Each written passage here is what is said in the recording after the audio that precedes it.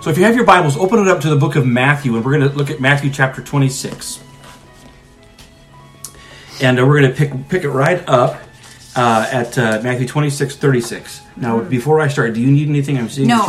Just in case you say something I really like, and sometimes I forget, and I don't want to interrupt. Well, so I got my notepad. Well, you're here to participate. Yes, which I will. But do you want this notepad? I'm good. I may not even write anything down. You mean I may not say anything? You're going to say amazing things tonight. Oh no. Well, no. Jesus is. Although our goal tonight is to really if you are a theme park person, it would be like we were getting into a jeepney or a carriage and driving slowly through the events of Good Friday. Again, we're going to share in the Lord's table tonight, and we always do on Good Friday. Although that really happened in the evening before Friday began. That was Thursday night late, and then Jesus and his followers they leave the upper room and they go out to the Garden of Olives, or the Gethsemane. So here it is in verse 36. Jesus went with his disciples to a place called Gethsemane. Gethsemane means to press the olives. It was a garden just outside of the city, and it's still there today. A garden where olive trees grow, and some of them are very, very ancient. But it's a place where olives were pressed. It means to press the olives, and I think that's probably not on accident. It was probably owned privately, and probably Jesus was given permission to use it by someone who cared about him, much in the same way the upper room was allowed for him, and perhaps even those donkeys. So somehow someone arranged for Jesus to use this privately, and yet people could find him there because he must have gone there enough, because Judas finds him in a minute. So there he goes. He goes to this garden, to a place of Gethsemane, and he says to his disciples, "Sit here while I go over there and pray." He takes the three that were with him on the Mount of Transfiguration to this time. The others are not with him necessarily. And so they're there. He takes the three closer, and he says, he took Peter and the two sons of Zebedee along with him, and he began to be sorrowful and troubled. Matthew's telling us about the anguish in Jesus' soul. And he said to his three amigos there, Peter, James, and John, "My soul is overwhelmed with sorrow to the point of death." Jesus is not given to drama. It's important that we pause and recognize what kind of personal anguish Jesus is in. He said, "My soul, my psyche, my inner person is being crushed with anxiety and pressure right now." Time out just a minute. Is there anybody that can identify with that? Wow.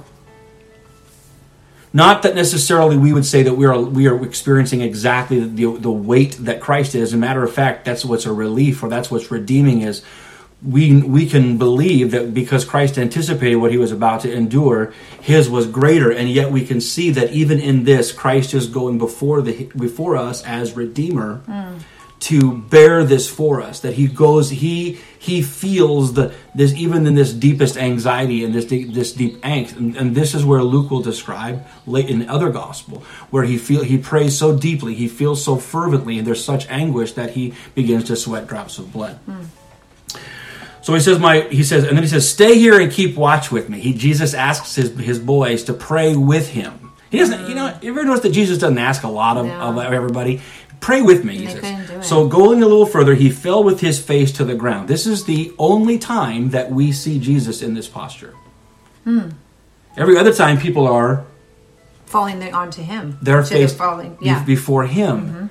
But this is his only. But so we see a very unique posture. He falls with his face to the ground, and he's praying to God. I know that's a mysterious thing, because here he is, God in the flesh, but in the majesty and the omnipresence of God. Here we have this unique mystery. That's what the mystery. We have God in the flesh crying out as man to God. And then he says, "My Father, if it is possible, may this cup be taken from me. Yet not as I will, but as you will." So he says, "May this cup," and this is the cup we're going to use later on. He says, "May this cup pass from me," and that is an Old Testament reference. We should understand that Jesus knew that what he was about to drink from was the cup of God's wrath. That he was going to drink that. He was going to take that cup, and he was going to, just like he told his disciples to take the cup and to drink ye all of it, Jesus was about to take the cup of wrath and drink all of it on our behalf. And we won't go as slowly through all of this, though, okay? Then he returned to his disciples and found them sleeping. Yeah. On the job. And then he says, couldn't you men keep watch with me for 1 hour?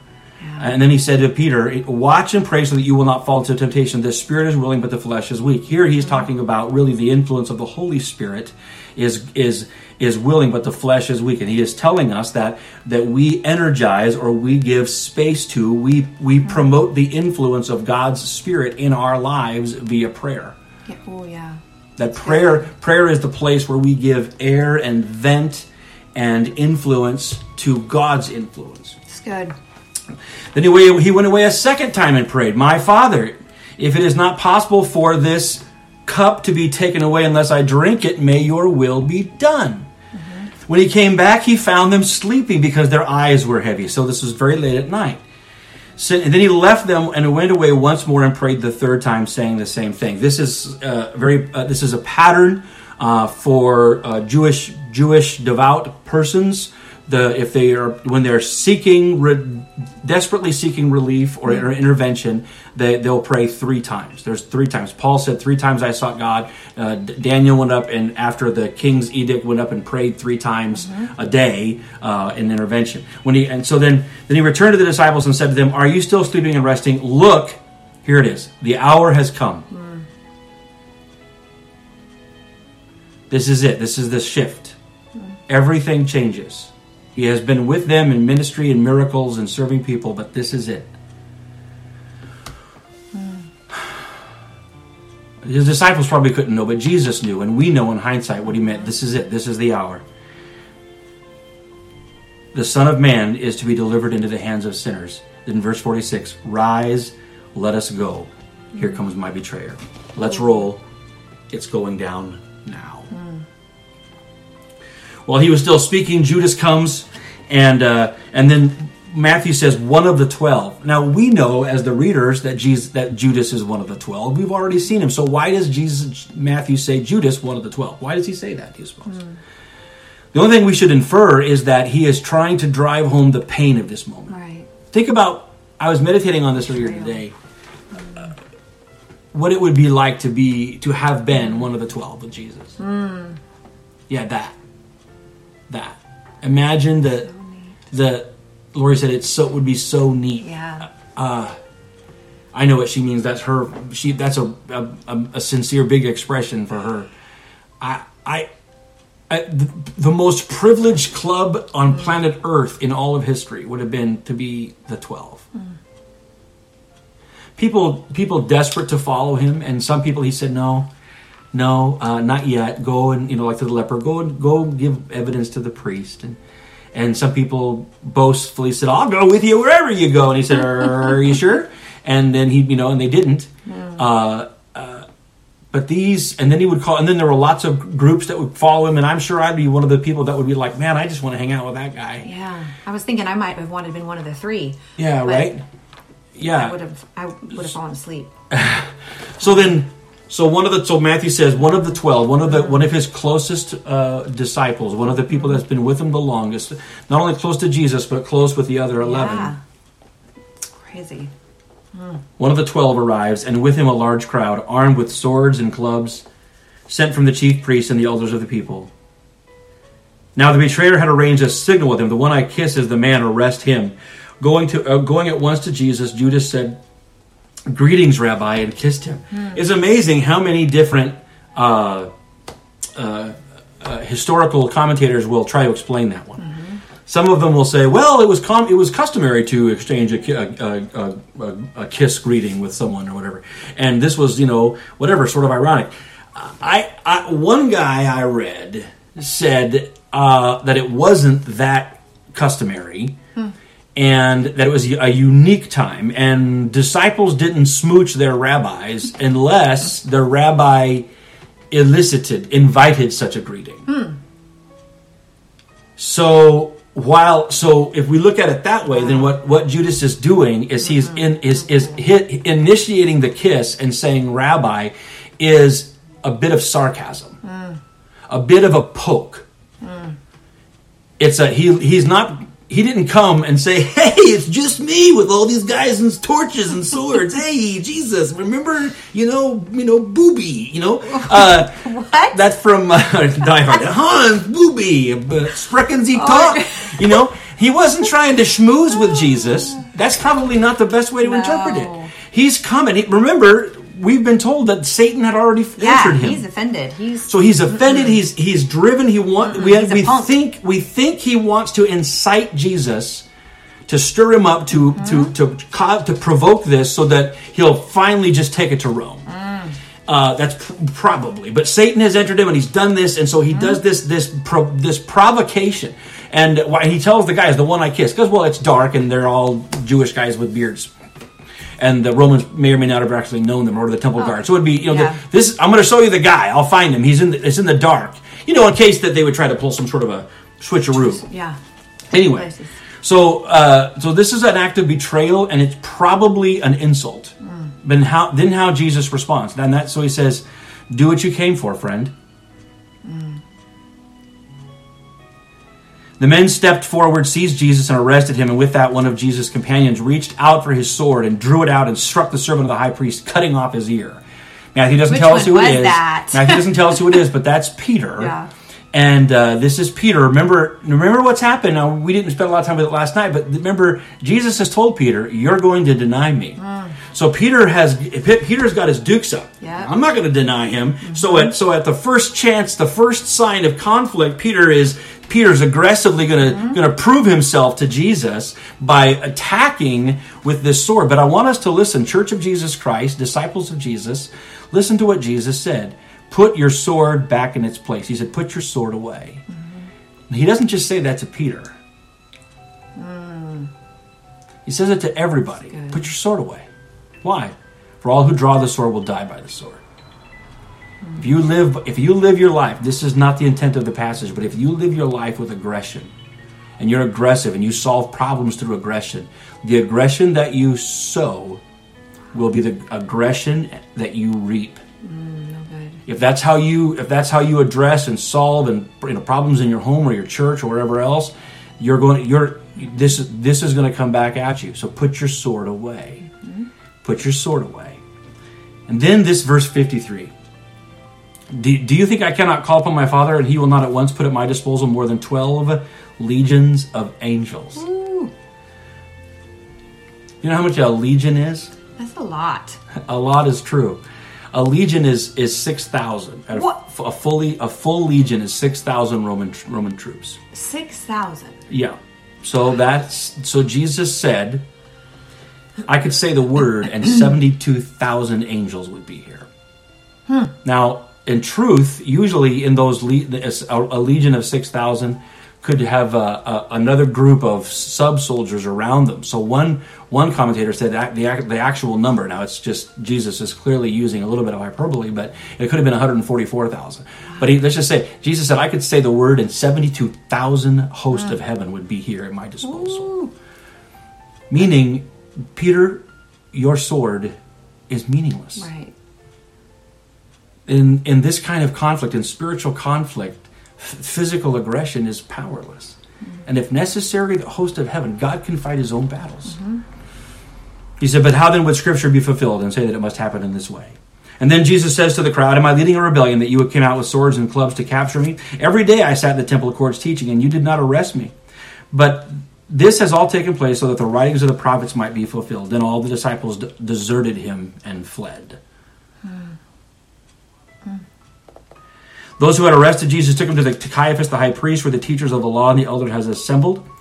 But Peter followed him at a distance. He followed him, but at a distance, at a safe distance. He entered and sat down with the guards to see the outcome. The chief priests and the whole Sanhedrin were looking for false evidence against Jesus so they could put him to death. They couldn't find any. They couldn't get any evidence. And so finally, two came forward. Finally, because you have to have Deuteronomy, right? You have to have, let every matter be established by 2 or 3. I know you were reading Deuteronomy. Let every matter be established by 2 or 3 witnesses. You had to have that.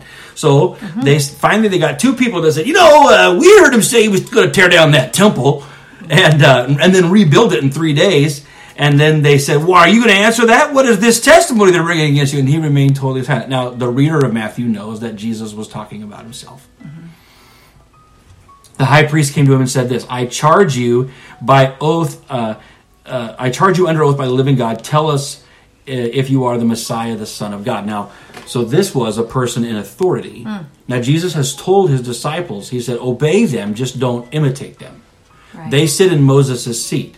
So now a person of authority in the land has given Jesus a direct order in the name of God to answer a question. And so Jesus says, you've said so. He acknowledged that it's true. But then he said this, but I say to you, from now on you will see the Son of Man sitting at the right hand of the Mighty One and coming down in the clouds of heaven.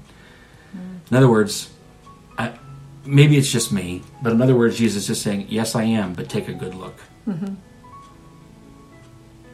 This is the last time you're going to see me like this. Take a good look. Then the high priest tore his clothes and said, this is it. This is it. He has spoken blasphemy. The old King James says, what further need have we of witness? Look, you have heard the blasphemy. What do you think? He is worthy of death. So they spit in his face and struck him with their fists. Others slapped him and said, prophesy to us, Messiah, who hit you? Now, during this time, Peter is out in the courtyard and he's sitting with a servant girl, and she comes up to him and she said, you were with Jesus of Galilee. And here Peter apparently has put his sword away, and so now he's not, all the Kimosabis have left and Jesus isn't around, but now the little junior high girl says, weren't you with Jesus? And Peter says boldly and proudly, I don't know what you're talking about. I don't know who you're talking about. I don't know what you said. Then he went out. He splits. He leaves. He gets nervous and shuffles off. Where another servant girl looks at him and says, this fellow was with Jesus of Nazareth. And he denied it again, saying, I don't know the man. After a little while, those who were standing there went up to Peter and said, you know what? You speak with a certain accente. That's what they said. You speak with a certain accente. You sound like you're from Galilee. We take you with the guy. Yep. And then Peter begins to call down curses. Whoa, Peter. And swears to them. And Peter says, I don't know him. And as soon as he said that, now our Bible says a rooster crowed, because we understand that Jesus said, you'll deny me 3 times before the rooster crows. Now, it could have been a rooster. Or cock-a-doodle-doo or whatever. Could have very well been a rooster, although roosters don't usually chime in at that time of night. The name rooster, the phrase for rooster sounds like, or it could be a euphemism for like the town crier, who would say, like it's 3 o'clock and all's well, or whatever. Oh, like in Robin Hood. Yeah, like that, only in first century Judaism. So at some point, there might have been a gong that was rung, or someone might have hollered something that actually initiated like the watch or the time, considering where they were. And that, because of the timing and everything, is like called like a rooster. The word is similar. I'm not saying that's what it is, but historians say it's also quite likely that he actually, that's called, rooster doesn't necessarily mean bird. It could mean like when the cock crows. And the cock crows could be the guy who bellers or the guy who rings a bell or whatever. But the point is, Peter hears that and he remembers the words of Jesus that says, before the rooster crows, you will disown me 3 times. And here's what he does. Peter goes outside and weeps. Let me just read it. And he went outside and wept bitterly.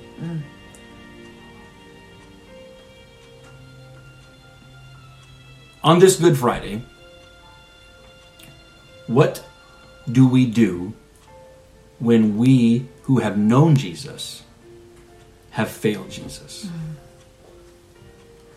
What do we do with our own sense of failure, of betrayal? When we know the right thing we should have done, we know the witness we should have exhibited, we know the way we should have lived in front of our spouse or our family, and we have denied Christ by our actions, and we just, in our own conscience, just condemns us to the point where we feel like we have failed him. What do? Well, Good Friday's for you. Yeah. Good Friday says, we know the end of the story, thank God. The Good Friday means that your failures aren't final. Right. Yeah. Your failures aren't final. Yeah. The people before you have failed Jesus, and I would say failed him worse. Wow. And you might say, well, I did it more than once. Peter did it 3 times in one night.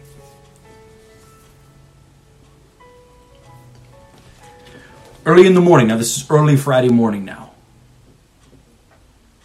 the chief priests and the elders of the people made their plans to have Jesus executed. So they bound him and they handed him over to Pilate the governor. When Judas, who had betrayed him, saw that Jesus was condemned, wait a minute, this isn't what he bargained for. He thought maybe we think that Judas is wanting a fight. But he sees now, somehow he comes to his senses and he sees that now, wait a minute, Jesus is being handed over to death. Right.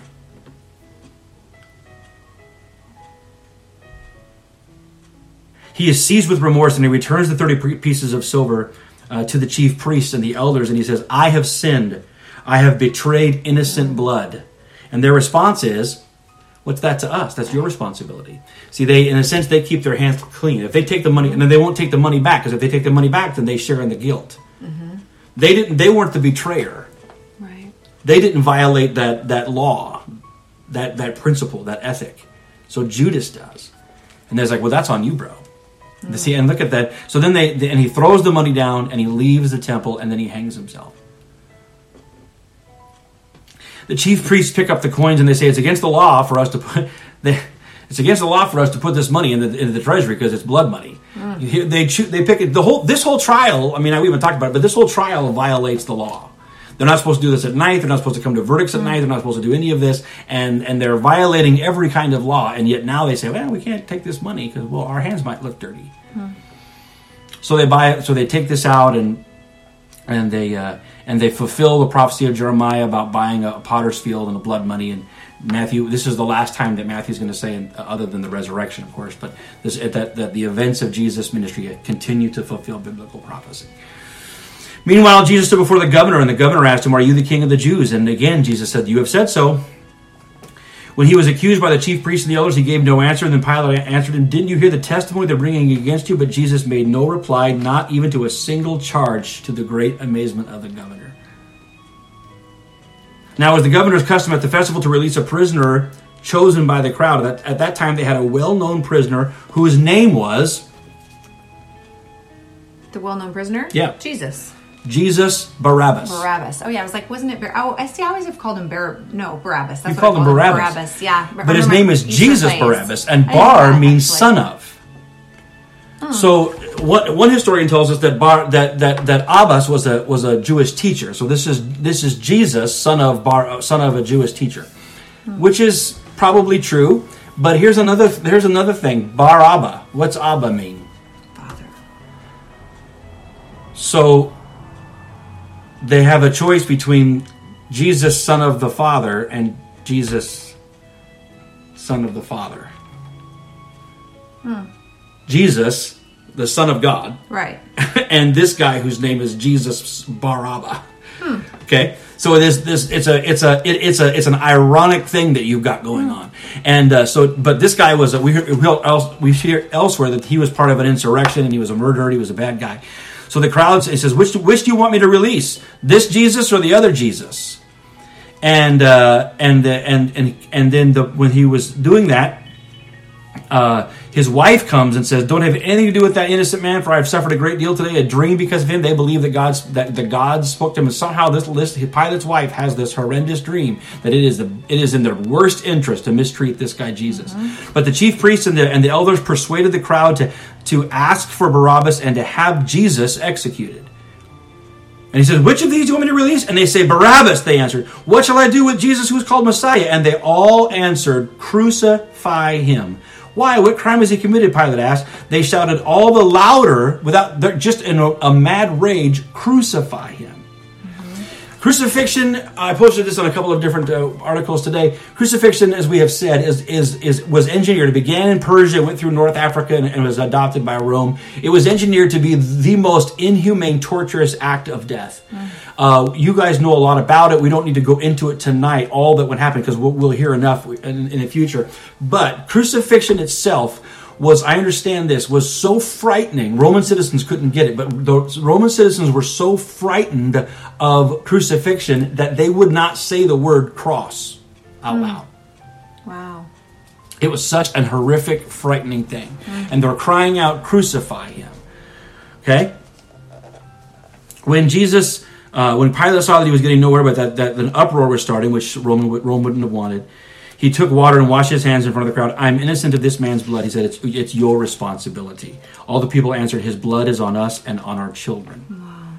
Now, that was a Deuteronomic rule that about being responsible, but whether the crowd meant it or not, they meant it by, we are guilty and so will everybody else. We accept the blame. But for them to say his, why don't you just say that first 20, just the second part, just the sentence. Yeah. You say it, his blood. His blood is on us and on our children. Say it again, babe. His blood is on us and on our children. One more time for everybody. His blood is on us and on our children. Now, obviously, the crowd meant it in anger and fury and blasphemy. But yet prophetically, this is our hope. That's good news. Yeah, this is our hope. That his blood covers us, cleanses us, that the blood of Jesus is efficacious and powerful to cover us and our children and our children's children, that our households will be saved because of the blood of Jesus. Amen. Not just over our doorposts, but on us. Amen. Then he released Barabbas to them, but he had Jesus flogged and handed him over to be crucified. Look at all Matthew says is that he has Jesus flogged. Many of you know how horrendous flogging was, but a few people even survived flogging. When a Roman soldier flogged someone, he only usually stopped for two reasons: one, he was exhausted, or two, they were dead. Flogging would disembowel the victim, leave their bones exposed. They would be bleeding horrifically. So Jesus is flogged and then handed over. So then the soldiers, in verse 27, the governor's soldiers took Jesus to the praetorium and gathered the whole company of soldiers around him. They stripped him and put a scarlet robe around him. They twisted together a thorn of crowns and set it on his head. They put a staff in his right hand, and they knelt in front of him, and they said, "Hail, King of the Jews." They spat on him. Then they took the staff, and they struck him. Why? They struck him on the head again and again. Just blind rage. It's likely they didn't even really know who Jesus was. These weren't Jewish persons. They were just conscripted from around the region. And yet they're just full of, group crowd mentality and violence. After they mocked him, they took off his robe and put his clothes on, and then they led him away to crucify him. As they were going out, they met a man from Cyrene named Simon, and they forced him to carry the cross. Remember, Jesus said if a soldier forces you to go with him 1 mile, to go with him 2. That's because it was common. If a soldier had a problem or had a burden, they could just tap you with their spear or whatever, and you had to help them. So Jesus is carrying the crossbeam of of his cross, and it's at this point would have been nearly impossible for him to carry. And so this other person is recruited to carry it for him. Later on, this guy is recognized as part of the church. They came to a place called Golgotha, which means place of the skull. History tells us that it was a hill that looked like a skull. There they offered Jesus wine to drink mixed with gall, but after tasting it, he refused to drink it.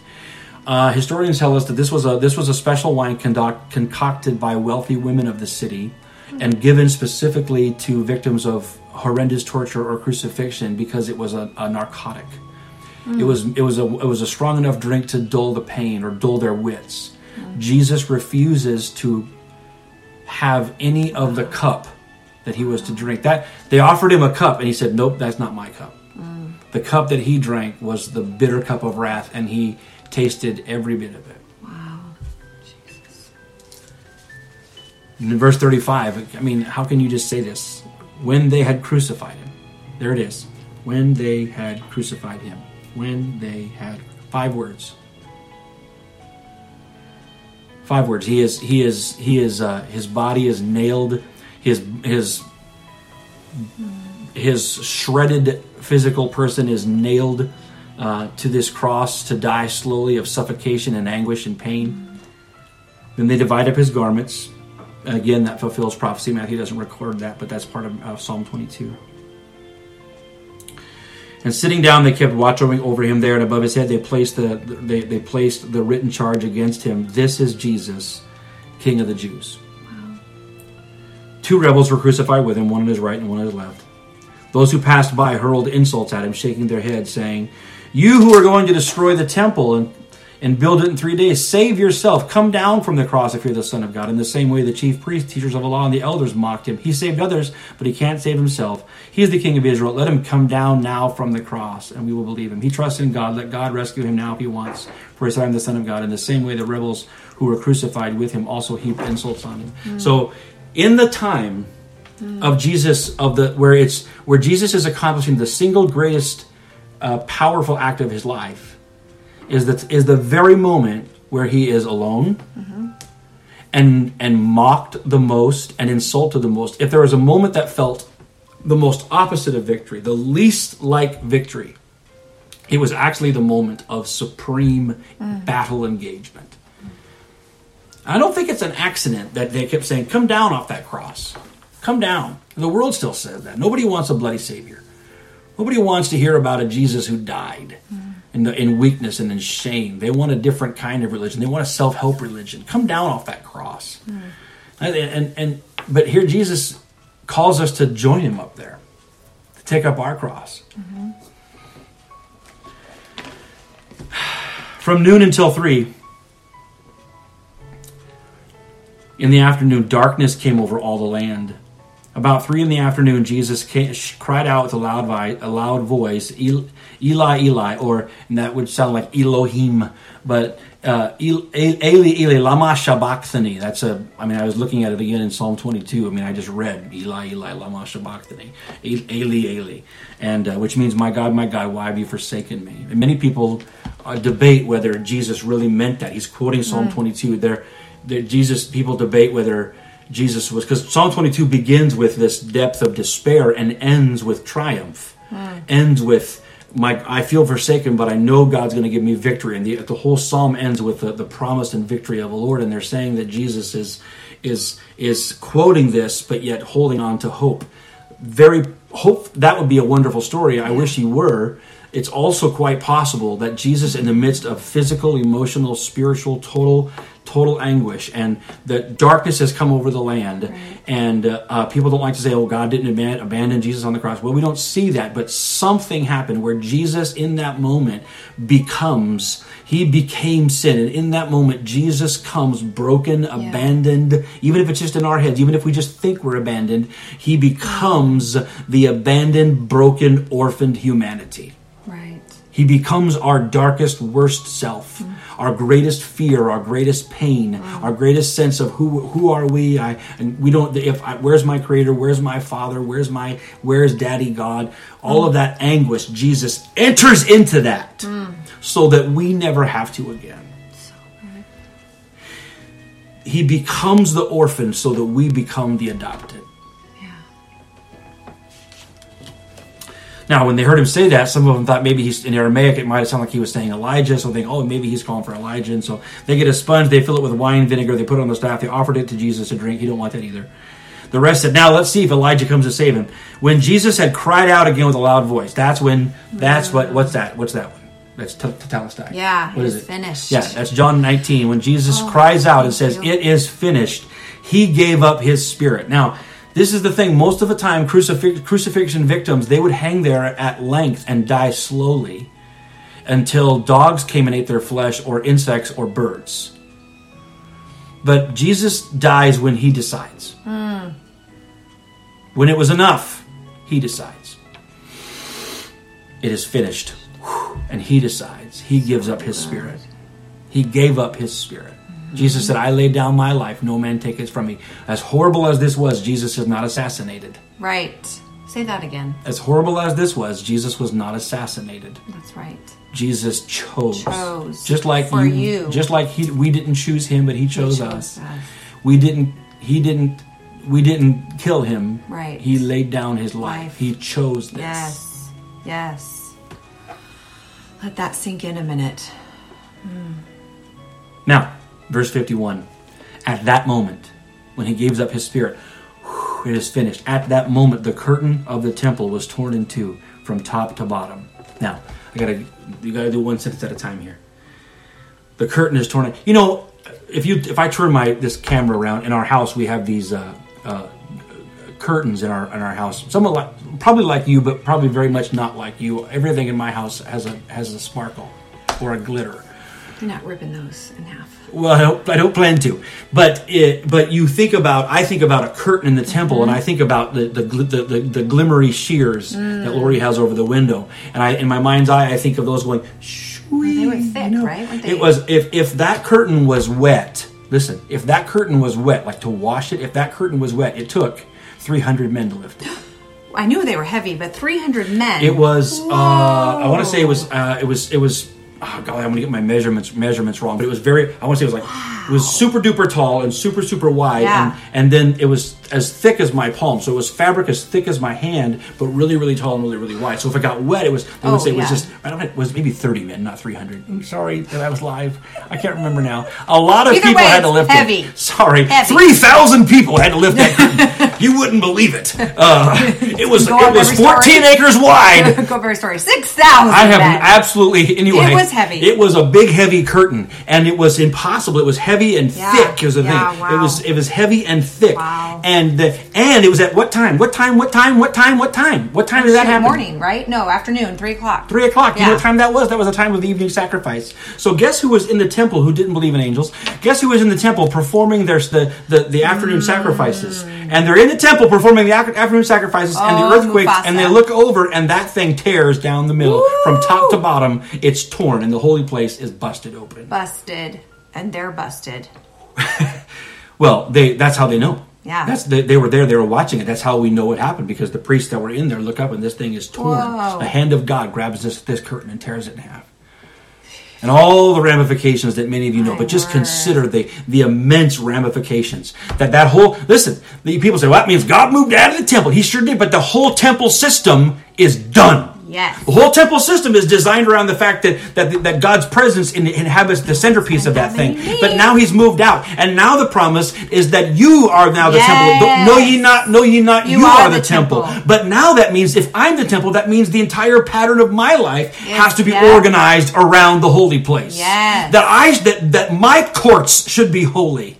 And my courts should be well cared for. That I shouldn't allow unclean things into my outer court because of what abides in my inner court. That's good. Somebody should shamalama. I'm shouting right here. I'm not shamalama, you should write but I'm some stuff. shouting. You said you're going to write some stuff down. Well, only to if I wanted to re-say, but I'm saying with you. Okay. Well, I'm just saying it's exciting. Think about your inner court and your outer court, and we're not even there. So then the earth shook and the rocks split. Ooh. And here's Matthew. Here's where it gets Mufasa. And the tombs broke open, and the bodies of many holy people who had died were raised alive. Now, they came out of their tombs after Jesus' resurrection and went into the holy city and appeared to many people. If you're looking at me to say, now, Dad, we were waiting for that, we'd like you to explain that to us. That's a mystery. I don't get it. Yeah. All we know is that the power of God, the power, what we know is this: eternity is real. Yep. It exists right now. It's a present existence. The realm of eternity, the realm of heaven is real, the realm of life. And that in Christ's perfect sacrifice, that power of death is broken. And somehow that blow struck in such a way that the earth shook, rocks split, and dead people were raised to life. Now that might have been very well intentional by heaven to say, I'm going to pull these up for added witness, for added miraculous, for the added shock and awe of what just happened. But regardless, it happened, and it tells us just how powerful that event was. And it tells us that if that didn't happen, people would have said, hey, Matthew, why are you making stuff up? That didn't happen. No, people got up out of there, and then they walked around Jerusalem. Wow. Like Uncle Bob came back. Yeah, Susie. Uncle Bob and Aunt Susie came to Passover dinner. They haven't been around for a few years, and now they're back. Creepy. I think I would scream. They walked in the door. Well, I don't think they looked like Thriller. That's what I'm picturing. I don't think it was Thriller. I'm even if it wasn't, I'm pretty sure that they looked like creepy. they had been raised to life, and it was remarkable. Okay? Then all this happened, in verse 54, when the centurion and those who were with him guarding Jesus saw the earthquake and all that happened, they were terrified and exclaimed, surely this was the Son of God. Many women were there watching from a distance. They had followed Jesus. This is important. Among them were Mary Magdalene and mother of James, mother of Joseph, and the mother of Zebedee's sons. So in other words, there are witnesses watching exactly this thing happen, and so the Marys watch him die. This is important for Easter Sunday morning. The Marys watch him die. They watch him die on the cross. As evening approached, a rich man from Arimathea named Joseph, who had himself become a disciple of Jesus, going to Pilate, he asked for Jesus' body, and Pilate ordered that it be given to him. And Joseph took the body, wrapped it in a clean linen cloth, and placed it in his own new tomb that he had dug out of the rock. So Jesus dies on somebody else's cross, and is buried in somebody else's tomb. That's our cross and our tomb. Both of them. And from both spectrums of humanity, the unrighteous criminal and the man who's a part of the Sanhedrin, or the ruling religious wealthy. He dies all of our deaths. All of both ends of humanity's scale are touched. He dies on somebody else's cross and is buried in somebody else's tomb. And he rolled a big stone in front of the entrance, and Mary Magdalene and the other Mary were sitting there watching. They watched. They saw him die, and then they watched what tomb he got put in. By the way, you might like this. There are some historians that say that Joseph of Arimathea was a relative of Mary. And that essentially Jesus would have been like a nephew to him. It's just history, and they say a lot of things about that. In fact, there's some fables that say that he actually, as a young boy, took Jesus to visit the Isle of Great Britain. That's just history. I shouldn't say history, that's just storytelling, but they've written songs about it. Certainly couldn't be out of the question, but whatever. But anyway, he becomes a disciple later on. The next day, the one after preparation, the chief priests and the Pharisees went to Pilate, and they said, "Sir, we remember that while he was alive, this deceiver said, 'After 3 days I'll rise again.'" They knew he was going to say that. So it was relatively common. He said, so give the order for the tomb to be made secure to the third day. Otherwise, the disciples may come and steal the body and then tell the people that he had been raised from dead. This last deception will be worse than the first. So Pilate says, verse 65, these are the last two verses of our verses tonight. "Take a guard, go make the tomb as secure as you know how." So they made the tomb secure by putting a seal on the stone and posting the guard. So there was at least 4 to 6 guards surrounding this thing. And it wasn't that the seal was unbreakable, but if someone would have broken the seal, it would have said, "This has been broken into," right? They would have seen that, and it was punishable by death for you to break that seal. And if someone would have done it, then they would have said, "Aha! See, we know that this somebody broke in," but they would have had to get through all the guards to do that. So that's where we leave Jesus. We leave Jesus buried in a tomb. Under a stone that's been rolled in front of that thing, on top of that cave, surrounded by a guard and sealed. But what we do tonight then is just recognize really that this tells us all the price. We want to hurry and get to Sunday morning, and we should, but tonight we are reminded of the price that Jesus paid. If we walk through and think about the price of betrayal, rejection, we think about the price that he paid in prayerful anguish, and then being mistreated unjustly, and then just being physically assaulted and insulted, all the way to total and ultimate physical torture with lashings, his body being ripped and just torn to shreds, to the crown of thorns and the beatings with the staff, and then ultimately to crucifixion itself. Why did Jesus do all of that? Because he was paying a price.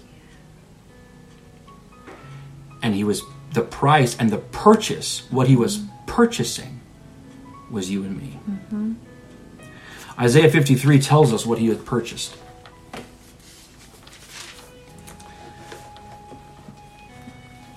It said, surely he took up our pain and bore our suffering. He took up our sickness and our disease, our pain and our suffering. He entered into it and took it upon himself. Jesus, and yet we consider him stricken by God, stricken by him and afflicted, but he was pierced for our transgressions. He was crushed for our iniquities. The punishment that brought us peace was on him, and by his wounds we are healed. Yes. I want us tonight to consider the price that Jesus paid. Was it enough? Was the price that Jesus paid enough for you to know that your sins can be forgiven? Was the price that Jesus paid enough for us to believe that if his body was destroyed, that ours can be restored?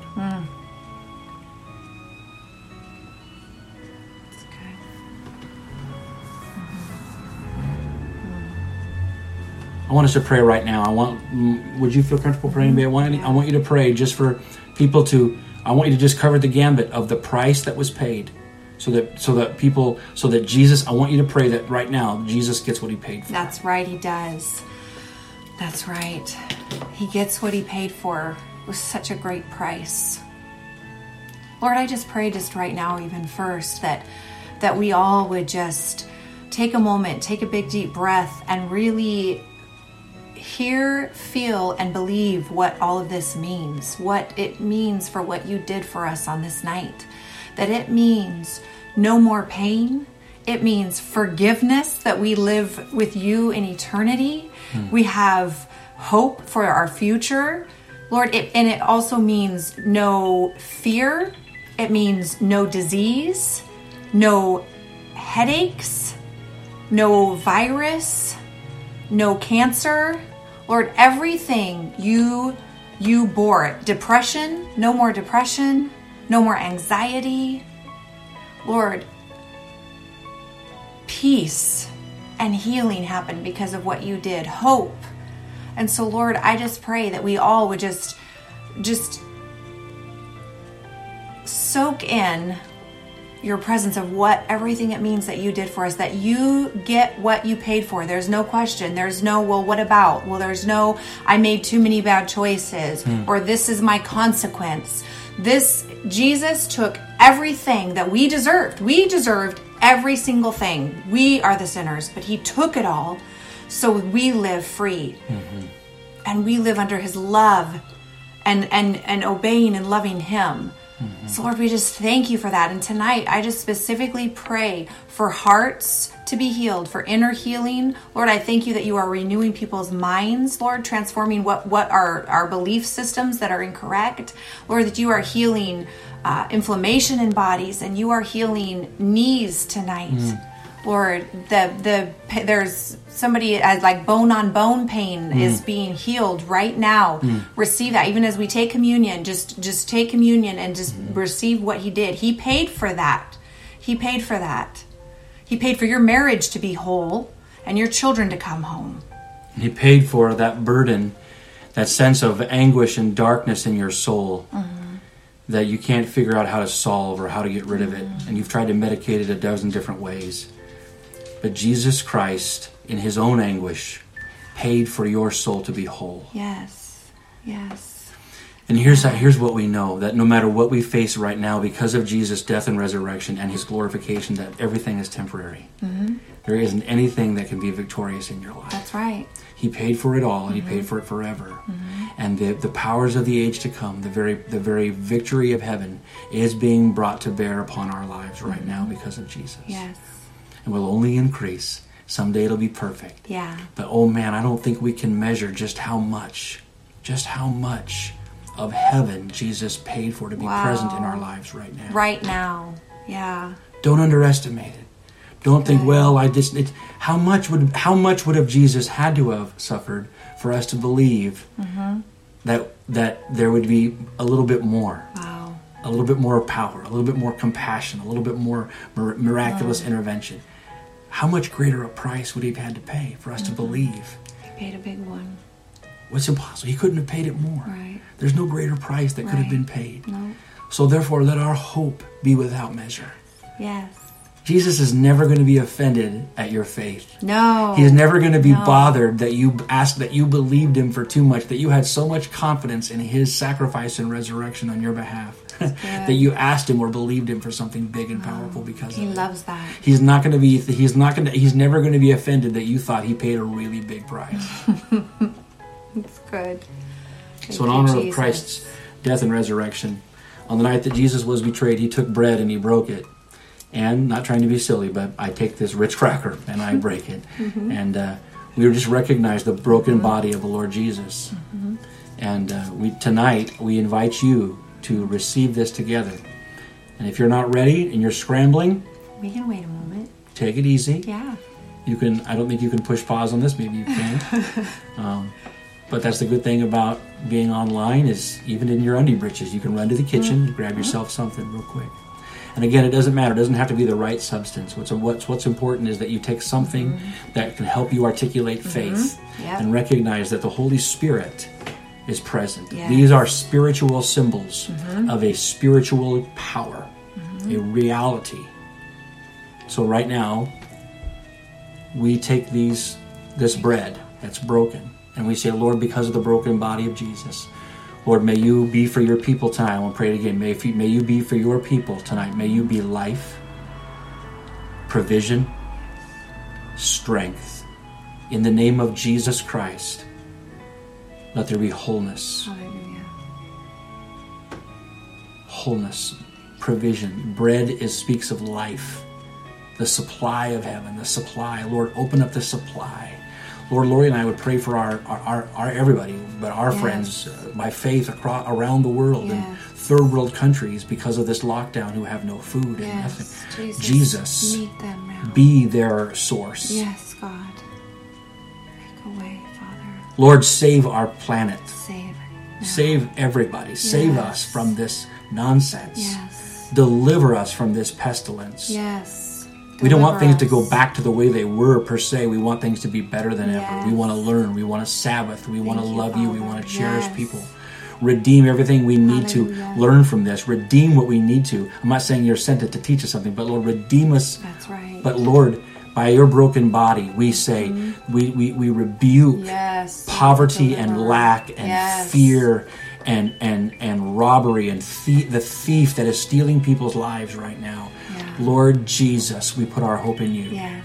And we thank you for a president who said, we're going to pray for the sick. Yep. It's Good Friday. That's right. So Lord, we Thank pray you, for Father. healing. Healing We pray for right life. now, right life now. in Jesus' name. Hallelujah. In Jesus' name. Hallelujah. Lord, as around the world, people right now are turning their eyes to Christ. And we say, Lord, we will look and we will live. Hallelujah. Thank you, Jesus. Nothing compares to the price that he paid. Let's receive this together.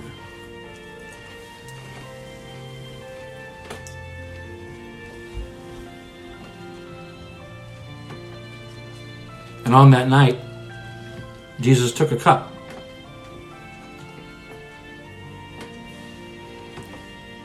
And he said, this cup is the new covenant in my blood. So this cup is a cup of deliverance.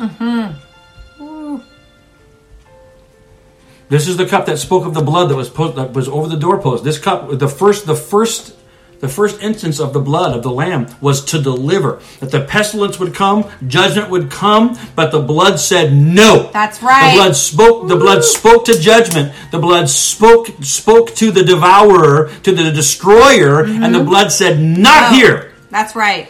And then the blood redeemed it. It purchased an oppressed people and sent them on to liberty. And on the way out, they were blessed. Yes. So the first thing the blood did was deny the destroyer. Right. And then it delivered the oppressed. And then they discovered that same blood atoned for their sin. Yes. Yes. Yes. Jesus said, this cup is the new covenant in my blood. Drink ye all of it. Lord, we drink this cup because you drank ours. We drink the cup of blessing and deliverance and freedom because you drank the cup of wrath that belonged to us. Thank you, Jesus. In Jesus' name.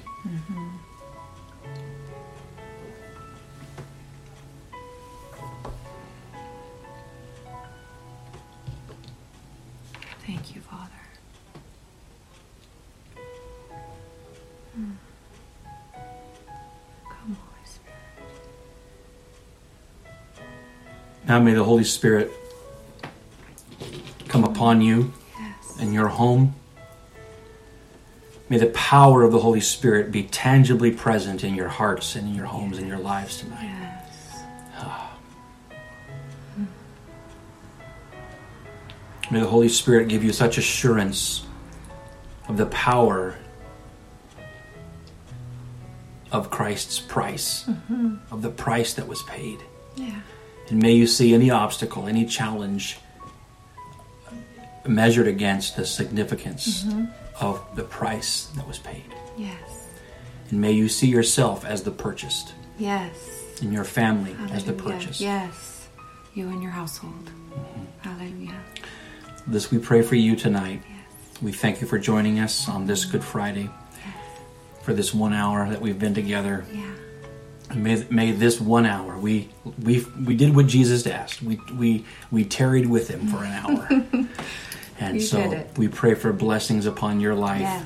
We thank God for you. And now in these moments of solace and meditation, we look forward to rejoicing with you, Yes. because we left Jesus in that dark grave, sealed in that tomb. It's Friday. But Sunday's coming. It's Friday, but Sundays are coming. Yeah. So we look forward to rejoicing Yeah. with you on the Lord's Day. Yes, we do. God bless you. Let me just remind you, 6:30 is the sunrise service, live just right here where you found us. And then 10 o'clock is our Easter service as well. It's the big, we'll have worship and the whole thing. and everything. 10 a.m. all the way through. That'll be it. The 6:30 a.m. will be, I say it's quiet because it's just going to be me, Yeah. but I'll be we're going to be off site. We're going to go outside and watch the sunrise and just read a few scriptures and pray together. Yeah. And just for those who are up and wanting to anticipate the sun who rose with the sun as it rises. All right. Good. God bless you We love guys. you all. Have a good night.